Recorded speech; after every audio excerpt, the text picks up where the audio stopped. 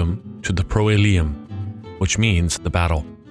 The Joshua Lectures are an extension of New Antioch's classical education model. The intent of these lectures is to expose a larger audience to the understanding of the Lordship of Christ over all spheres of life. These lectures aim to address various topics within the disciplines of theology, philosophy, education, medicine, law, and ethics. Classical education engages these topics in a robust manner with an eye upon the cultural landscape and a mind transformed by the Scriptures. For a reformation of today's vocations and institutions, Christians must be courageous and equipped to evoke real change for Christ. To be courageous without being equipped leads to defeat. To be equipped without possessing courage leads to disaster. New Antioch extends an invitation to you to come and experience these lectures in person. Each presenter approaches their topic with a substantial background of experience and/or formal training in their particular discipline and endeavors to provide a careful and rigorous application of the Christian faith to life. Each evening's lectures will afford those in attendance the opportunity to ask questions of the guest lecturer through a moderated Q&A period following the presentation. If you would like more information, please email us at admin@newantiocinstitute.com.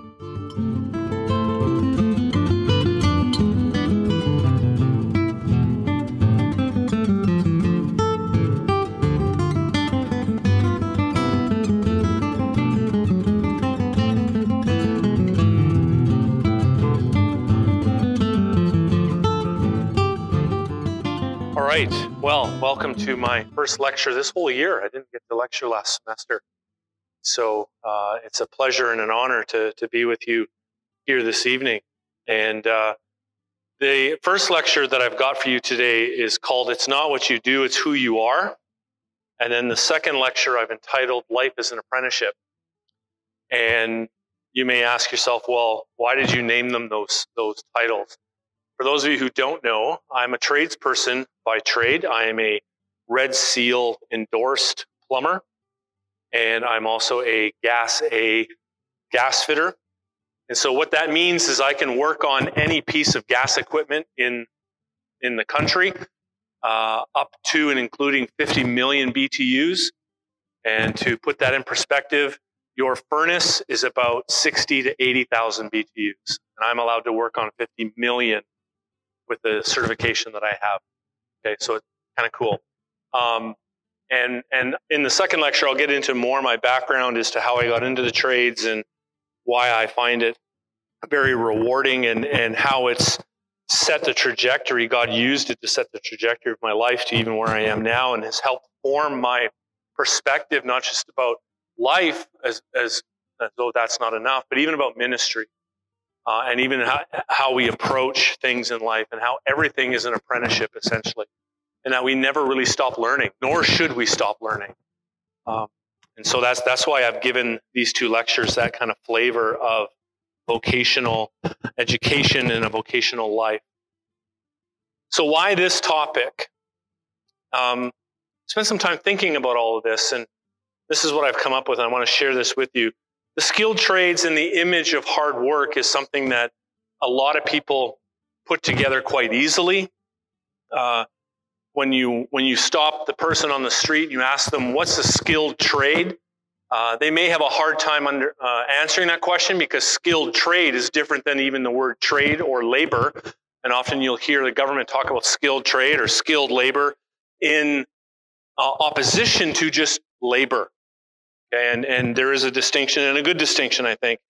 But more often than not, people who are in the know and in that world often talk about dirty hands, clean money, which essentially translates into it's an honorable life.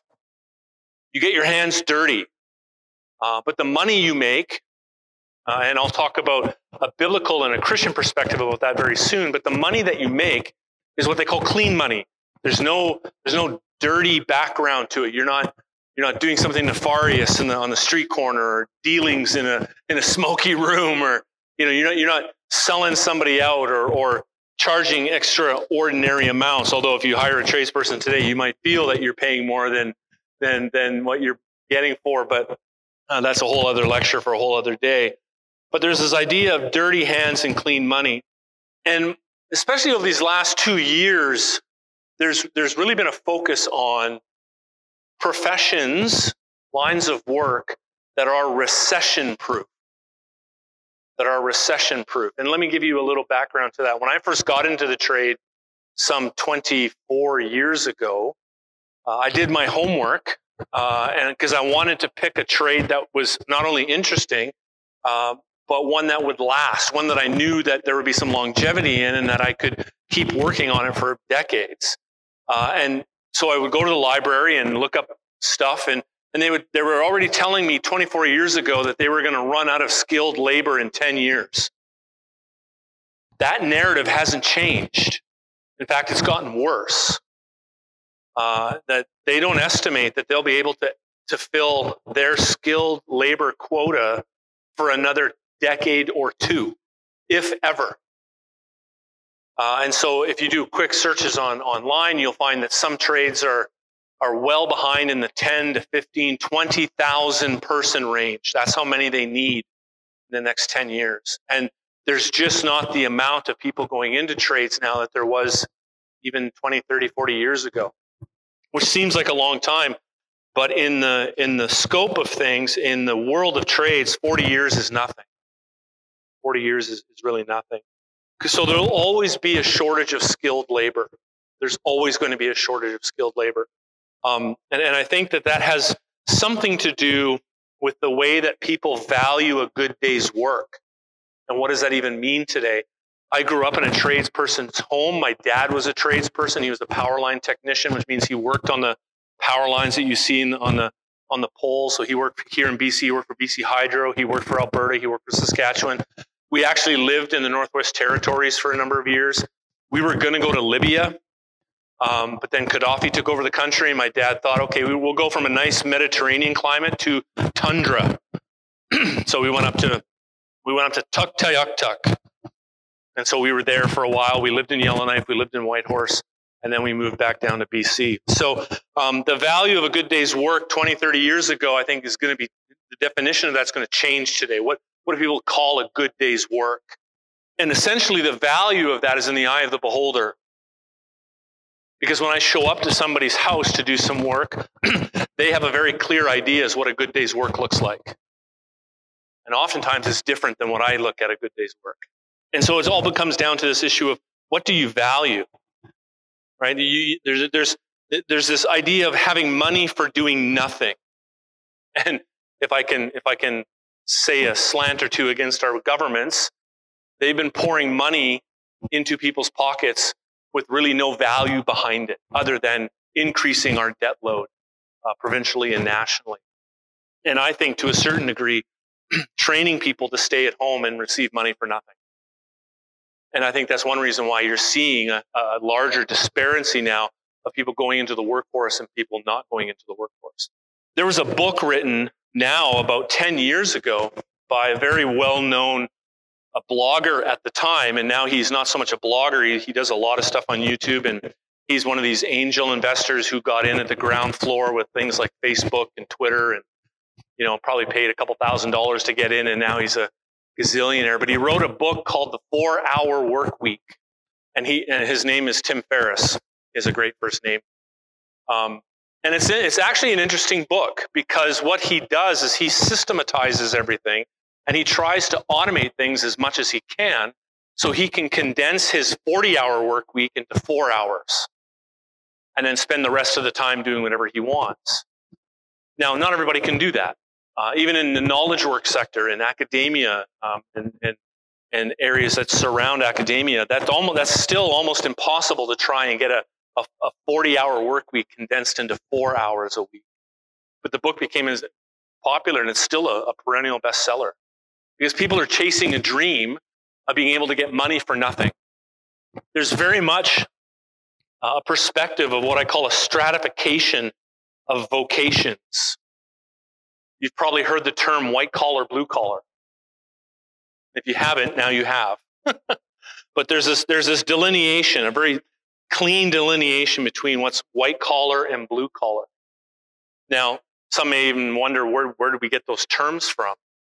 And the term blue collar was really a term used for people who worked with their hands, either on the factory floor or out in the farm, because they generally wore blue clothing, because it didn't show dirt and grease as much as white clothing did.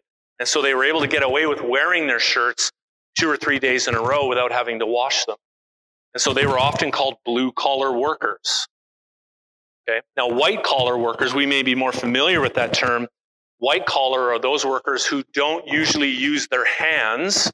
They're a management style, or they're a highly educated class of people, and they very rarely get their hands dirty like a blue-collar worker would. And so early on, there was a distinction between which class you fit in. Were you blue-collar or white-collar? Supervisors were usually blue-collar workers because they came out of the big crowd of factory workers. So there was workers on the floor, and then there were supervisors that were mixed on them. But if you got into management, middle management, or higher, you changed your shirt color so that people would recognize you. And that's even true today. Like, if you go into a job site, when I was on the job site about 2 decades ago, different trades would wear different colored hard hats so that you could pick them out from a distance and know who the sprinkler fitter was, who the plumber was, who the carpenter was, who the engineer was. And that person was usually the one with the cleanest clothes. But it was an identifiable piece that you could differentiate very, very quickly.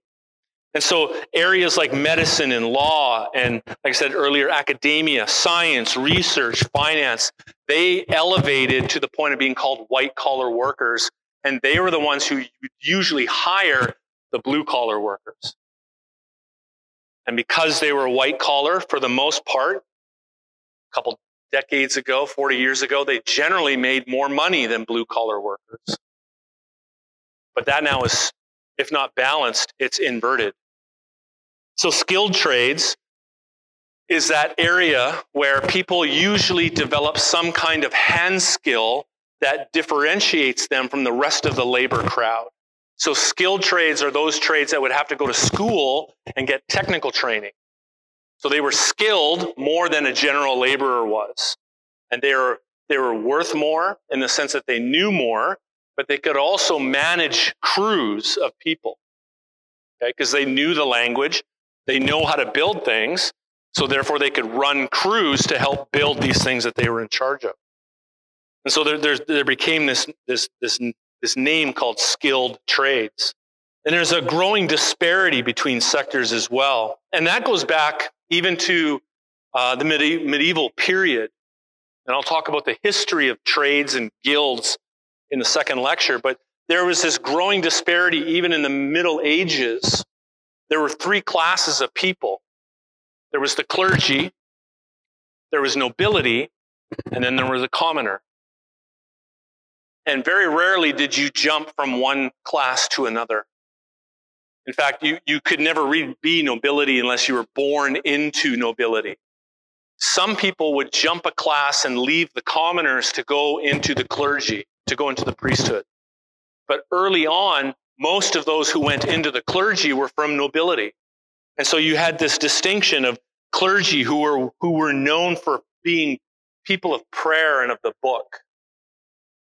Okay? And then you had those in nobility who were often looked at as those who would fight and defend, but also rule.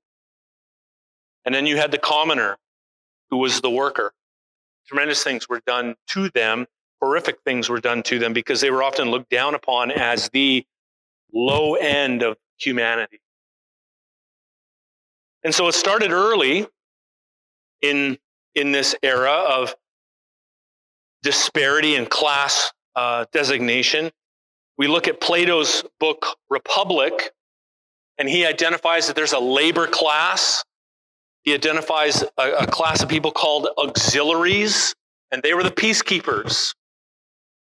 Okay, so they were either part of the military or part of some kind of civil arm of government, where they were the ones who kept the peace, and they were given a sword. And then there were the philosopher kings. who really looked down on manual labor, menial manual labor. In fact, they tried to avoid it at all costs. And some philosophers, including Plato, have actually said that if you are in that class of labor and commoner, you need to get out of that as fast as you can, because it's quote unquote a dirty job. And so there was a lot of disparity that was shown to that class of people because they were always dirty, right? And so having your hands clean meant that you were of a nobler class, or you were at the top of the food chain. So this idea of disparity in class goes all the way back to ancient Greece. But let me take a sidestep here for a second and introduce us to a biblical perspective of work. And the first, if you have your Bibles with you, I would encourage you to turn to Genesis chapter 2, and we'll look at verse 15. Context is creation. And God has finished creating. He's created man. And in chapter 2, verse 15, we read that the Lord God took the man and put him in the Garden of Eden, listen, to work it and keep it. So there are some people who think that work is a curse. Well, we can sometimes feel that way, can't we? That our labor is a curse. But in fact, in the beginning, it was meant to be a good thing. It was meant to be a good thing. God put Adam into the garden to work it and keep it. The next chapter, in chapter 3, starting in verse 22, we pick up the narrative, the historical narrative. It says, "Then the Lord God said, Behold, the man has become like one of us, knowing good and evil. Now lest he reach out his hand and take also of the tree of life and eat and live forever. Therefore the Lord God sent him out of the Garden of Eden," listen, "to work the ground from which he was taken." So work isn't a result of the curse. There's been a lot of changes to the nature of work because of the curse. But work was there before Adam and Eve fell. They were to work the garden and keep it. And so in Genesis chapter 3, we see them being kicked out of the garden to now work the ground, which is cursed now because of the fall. And his labor in the earth will be hard, laborious. He will sweat, and it will be hard. If I could turn your attention to Isaiah, in one of the beautiful prophecies that the Lord God gives to Isaiah, I think this, along with other verses, point to our time in glory, and work will not disappear. It will be different than here, but it won't disappear. It was there before the fall. It's here after the fall. And when we're in glory, it will be there too. But listen to what he says.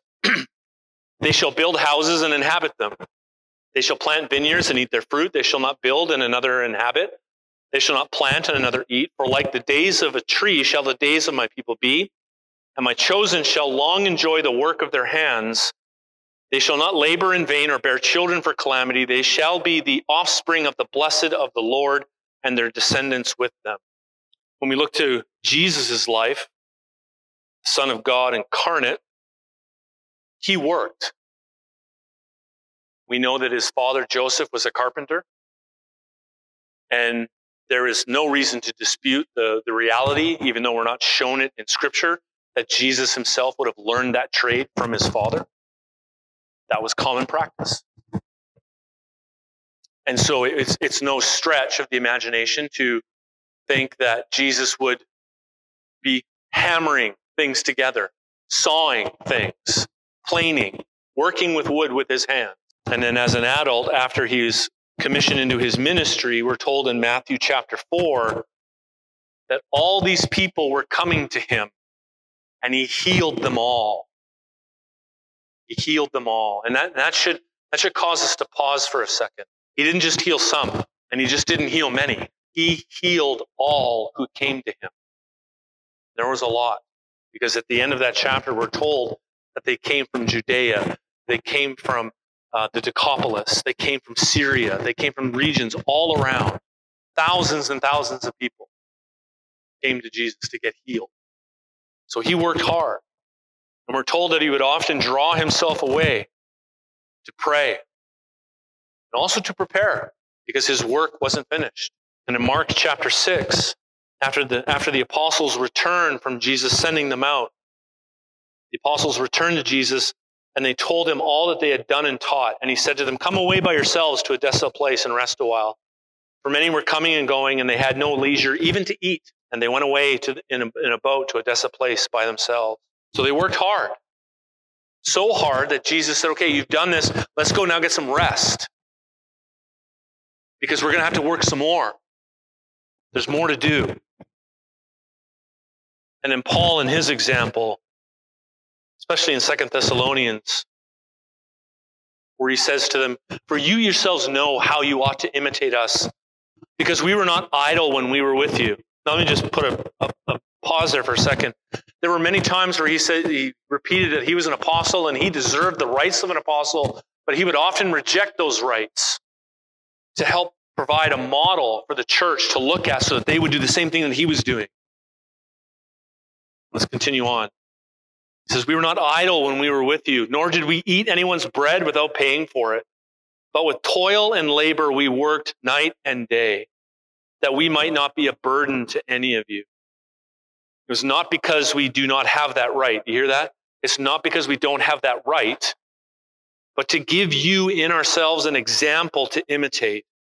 For even when we were with you, we would give you this command: if anyone is not willing to work, let him not eat. And my wife and I jokingly used that phrase in our house when our kids were younger. Every once in a while, if you're not willing to work, then I guess you're not going to eat.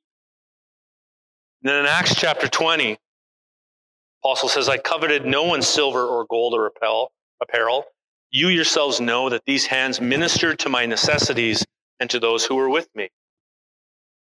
So he didn't just work for himself. He worked for those in his group as well. And earlier in Acts 18, he says he found a Jew named Aquila, a native of Pontus, recently come from Italy with his wife Priscilla, because Claudius had commanded all the Jews to leave Rome, and he went to see them. And because he was of the same trade, he stayed with them and worked. For they were tent makers by trade. He was a leather worker. One of the hardest jobs in that era to do was to work with leather. It's not an easy trade. That was his. This is the Apostle Paul, who, educationally speaking, probably had this equivalent of 2 doctorates and could command rights to never work again as an apostle. He wrote scripture.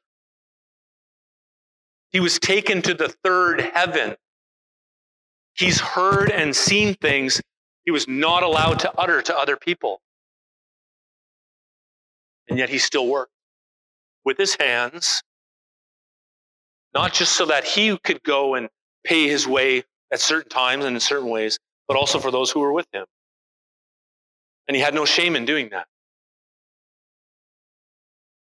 So this idea of work, biblically, I think is really more about the providence of God than actually doing the physical labor. So what do I mean by that? First of all, what I mean by that is that the concept of vocation or the concept of work really has to do more with God's providential care in our life to actually earn a living. Because God gives us everything, including our breath, the strength that we have in our body. He gives us minds to understand things. Some of us are better with our minds mechanically. Some are better mathematically. Some are better spatially. That's great. But he's given us these abilities to do these things. And so I think the idea of work is more about seeing God providentially care for us through that work than it is about us proving to the world that we can do things. Because that's how the world presents itself with its work, right? I can do A, B, and C, therefore I'm worth D. Now, to a degree, I wouldn't argue with that, because there's some skill that you have to go and learn and be able to hone and become good at and hopefully become an expert in, and that demands some attention, and that's not unwarranted, I think. But it gets carried too far, where people begin looking at themselves and said, I did this. I'm at this stage in my life. I developed all these skills. I learned all these things on my own, apart from God. So when I have a chance to talk to people about work or even about the skilled trades, I make it very clear that this vocational life that we live is really about God proving his providential care to us through the work that we do. I also think that the idea of work starts in the home. Starts in the home. My wife stayed home before our last child was born, and she's been home the whole time. And I always say this, I never regret that decision. And for some of you who don't know, and for those of you listening to this later on, my wife, I say is, she would probably argue against it, is a registered nurse. And she was in an occupation that paid really well. And for a period of time, we were a double income family. And I don't say this to boast, but I say it to prove that God has providentially cared for us every step of the way. Every step of the way. And I think that he's honored our decision to keep Marika at home, to make a home. Not just a house. Not just to decorate it and make sure it's clean when I come home or all that stuff that we often talk about, but to really make a home, make a sanctuary, not just for the kids, but for me and for her. And I cherish that. I love that. I would never give that up in a million years. Never. Raising children and creating a home takes intentional effort. It's work. I think it should be paid. There was a time in our tax system where I could split my income because my wife stayed at home. That was a huge benefit for us. That's gone now. Probably never coming back. And I don't like that. I think wives who stay at home to raise their children should be compensated for that in a tangible way.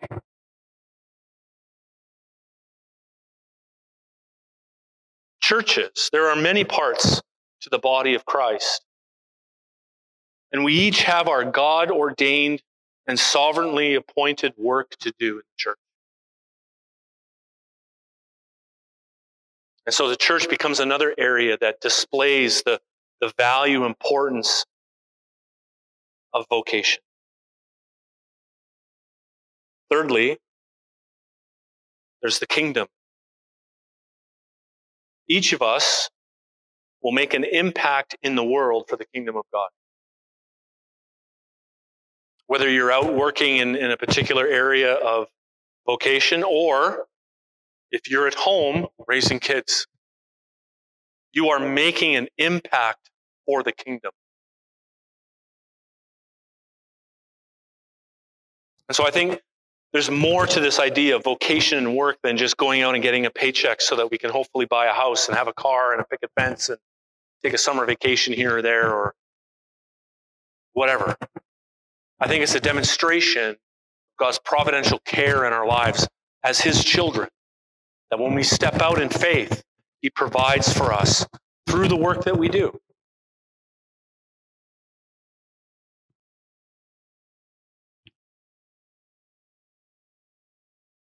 I do also think that there's also this idea of the spheres of vocation. Some of us here at New Antioch, we bumped into Abraham Kuyper. Bumped into him. Maybe we've given him a little bit of an elbow in the corner once in a while. But we bumped into Abraham Kuyper and his spheres of sovereignty. Kuyper envisioned and taught that Christ is ruler over all areas or all arenas or all spheres of life. In fact, there's a famous quote that there isn't one square inch where Christ doesn't declare mine.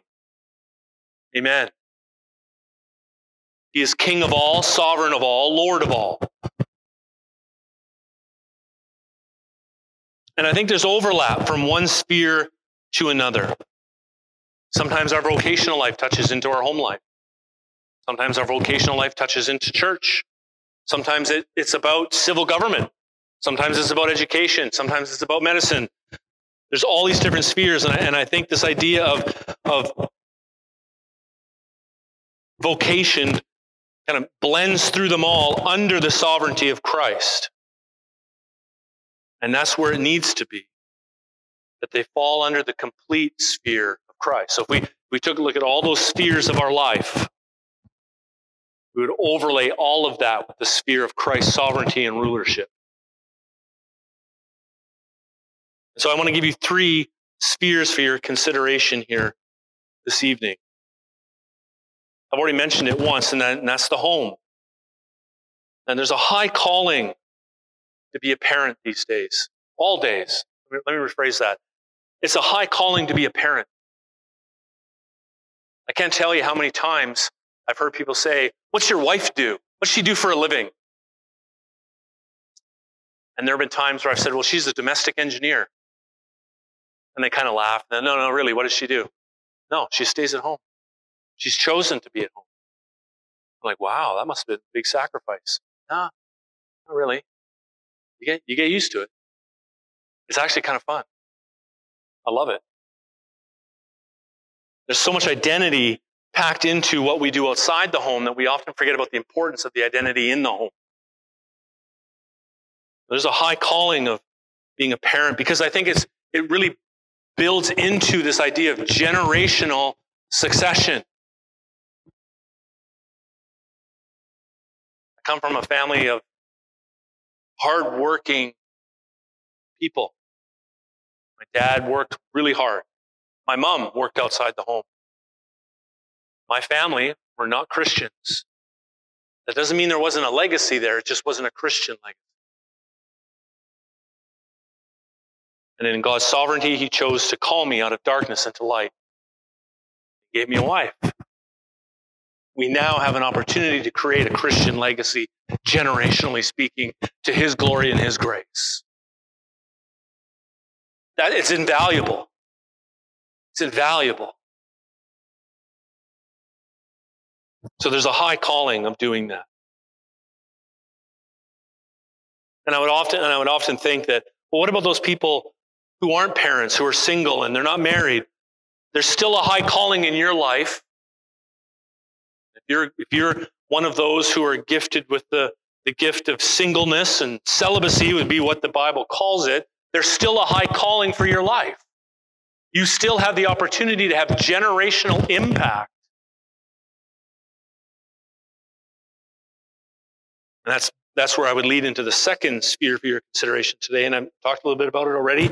That's the church. Loving the Lord with everything that you have in the body of Christ.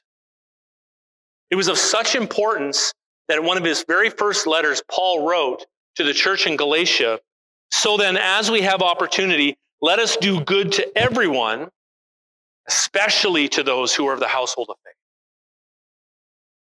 Especially to those who are of the household of faith.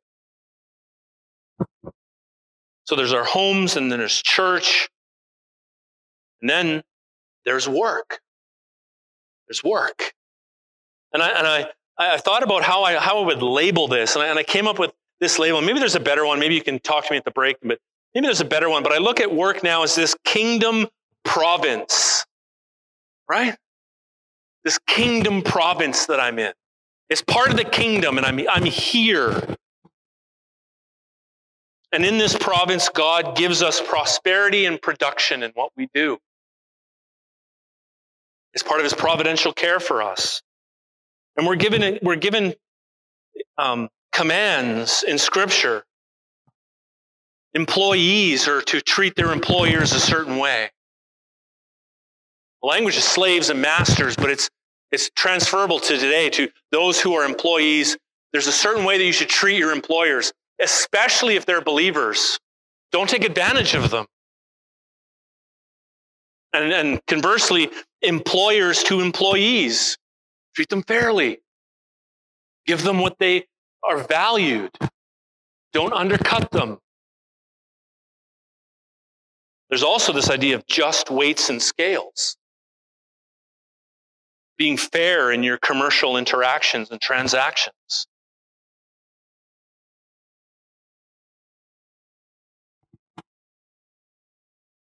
I want to talk a little bit about the Puritan perspective of vocation.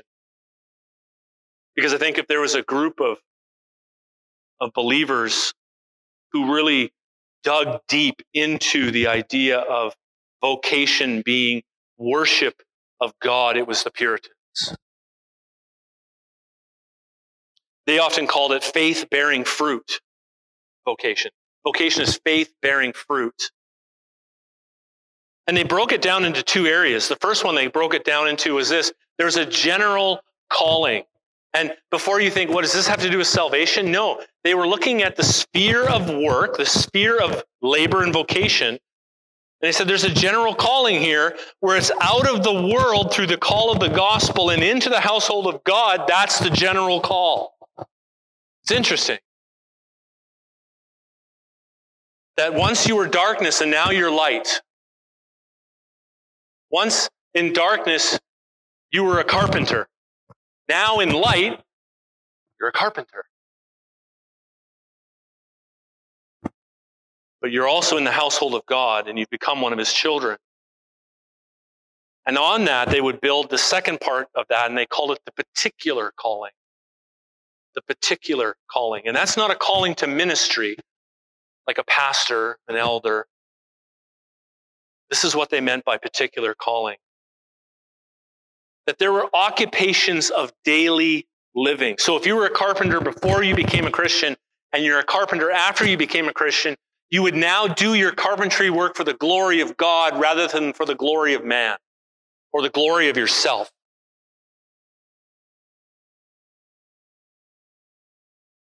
And they began looking and teaching and preaching about all areas of life are areas to worship the Lord in, including your work. Even as mundane as you think it is, it's glorious to God because now you're one of his children. And you're seeing firsthand his providential care in your life and in your family through the things that you do. There's a famous story of Luther talking to a shoemaker. And he's encouraging the shoemaker that his work can be done to the glory of God. And the story goes like this, that the shoemaker thought, well, do I have to put a little cross in every shoe that I make now? And Luther goes, no, you make that shoe so well and make it last so long that people take notice of what you're doing and they tell their friends, hey, you need to go to this cobbler and get your shoes made there because it will outlast any other shoe that you've ever known before. And so his point is that you work hard for the Lord and produce this really, really excellent product, and people will begin flocking to you because God will bless it because you're doing it for him. And then there becomes your point of evangelism. Why are your shoes so good? Why are they so well made? Why do they stand out amongst everybody else? Well, let me tell you, because I do it for the glory of God. And because I do it for the glory of God, he blesses it, and he brings you here into my shop. Want some shoes? I can't tell you how many times I've been in somebody's house changing on a toilet. There's a job for you. And people always love to watch me do my work because they want to make sure I'm doing it right because they've watched about 6 YouTube videos on how to change out a toilet. And somewhere along the line, they've messed it up and they call me. I come and I do it. But I can't tell you how many times I've had conversations about my faith in God or how what God has done for me in the exact moment I'm swapping out somebody's toilet.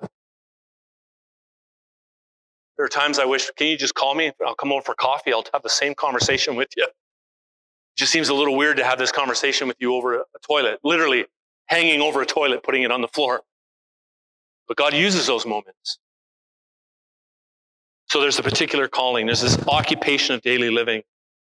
Spurgeon said this to new pupils who were coming to his school to be trained as pastors. And this is beautiful. I love this. He says, if you failed to stay suitably employed outside of the school, what makes you think you're fit for the pastorate? If you couldn't make a regular job work for you, there's no way you're going to survive the pastorate. Go, and he would literally turn these men away and say, go get a job, be in that job for a year or more, then come talk to me. I love that. Because he wanted to see in these men who were coming to his school a deep-seated need to do the work for God. Not the work of God, but to do their work for God. It's a huge difference. Secondly, the Puritans would talk about the stewardship of what God gives. And we see this principle laid out in Scripture, right? If you're faithful with the little, I'll give you more. And if you're faithful with that, I will give you more. And the motive has to be right. Because James warns us, you ask what you don't have, because when you ask because you want to spend it on yourself. That's not being a good steward. To steward what God gives. Thomas Manton commented this way. He said, every creature is God's servant and has his work to do wherein to glorify God. Some in one calling, some in another. So again, it wasn't about ministry. It wasn't about being a pastor. It wasn't about church work. It was whatever you are doing for work, that's your calling.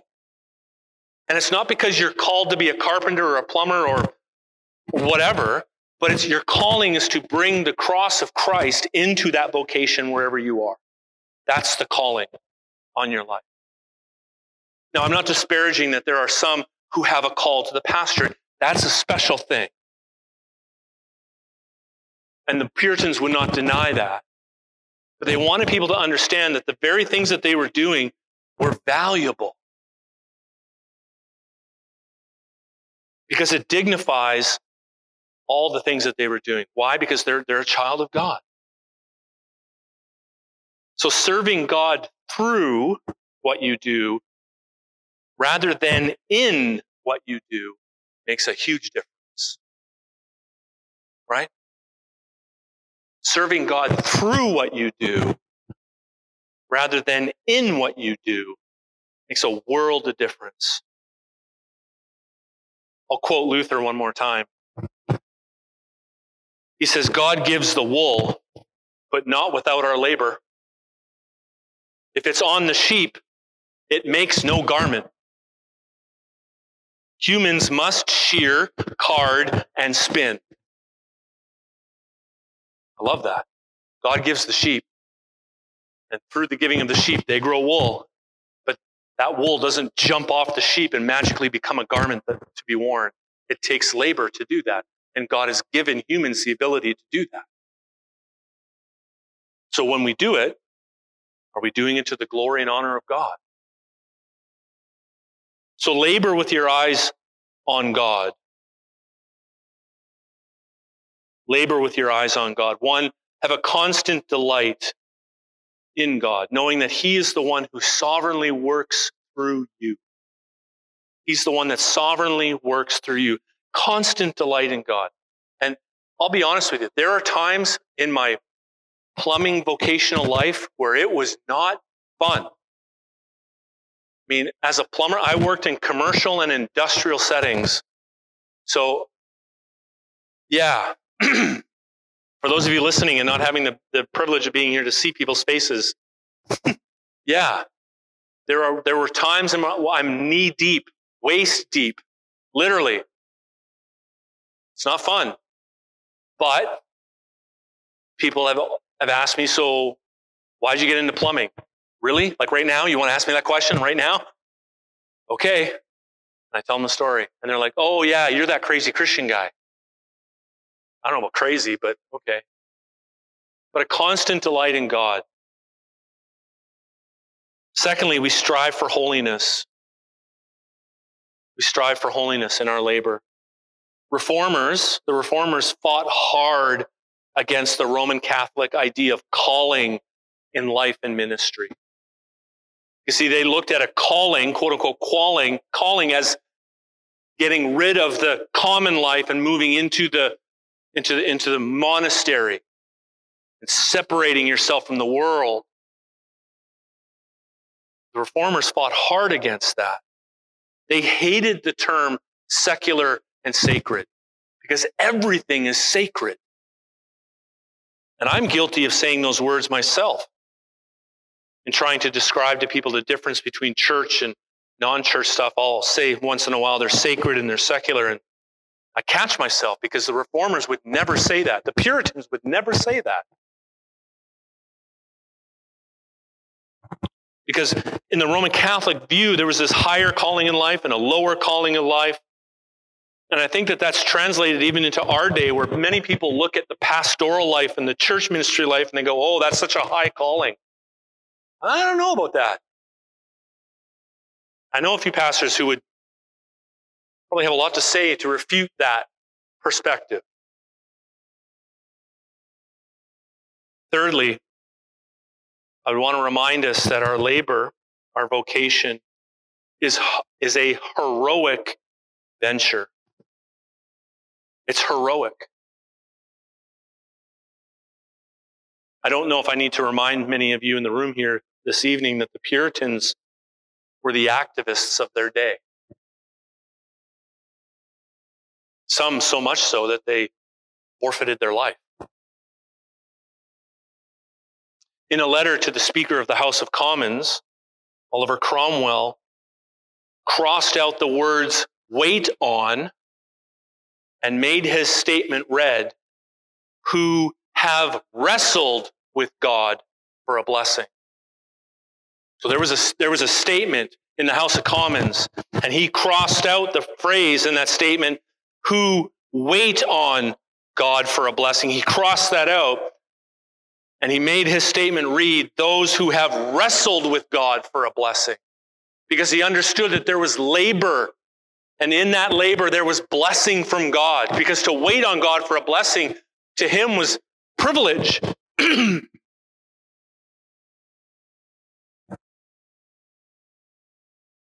It's a heroic venture. Lastly, I would want to remind us that it's kingdom-minded. There's a here and now. There's a here and now. There's also a there and a future. And there are times where I know that in my own life where I just do the work. Time in. I'm not always joyful. Then there are times where God reminds me, there's a future, Tim. There's a future. You're building it. And I'm building it through you. And often, I remember back when I was out in the field working, and I have opportunities to talk about my relationship with God and the gospel, and they just didn't want to hear it. They didn't want to hear it. And I would even hear there, that makes sense. God saying that this isn't all there is to see. There's a here and now, but there's also a future. Keep doing what you're doing. It was beautiful. Richard Baxter said this. He said, "Be laborious and diligent in your callings." And callings, if I haven't made it clear by now, is your vocation. Whatever God has you to do, that is your calling. And if you cheerfully serve God in the labor of your hands with a heavenly and obedient mind, it will be acceptable to him as if you had spent all that time in more spiritual exercises. It's beautiful. Because he's elevating the value of what we do. He's saying that if we do it cheerfully, the heavenly and obedient mind, it would be just as acceptable as if you'd taken that same time and spent it doing spiritual activity. Lastly, the Puritans aspired to be worldly saints, Christians with earth as their sphere of activity, with heaven as their ultimate hope. Again, Baxter said this to his readers: "Write upon the doors of your shop and your chamber, this is the time on which my endless life depends." This is the time on which my endless life depends. Let's pray. Thank you for joining us for this episode of the Joshua Lecture Series on Vocation and the Christian. Life is an apprenticeship. You can find more lectures by going to newantiocinstitute.com and click on the tab Joshua Lectures, or by finding us on iTunes or your favorite podcast platform by searching for Pro Eliam. If you'd like to know more about New Antioch Institute, you can email us admin@newantiocinstitute.com. We're also on Facebook, and you can find us there by searching for New Antioch Institute or through the link provided in the show notes. Take care.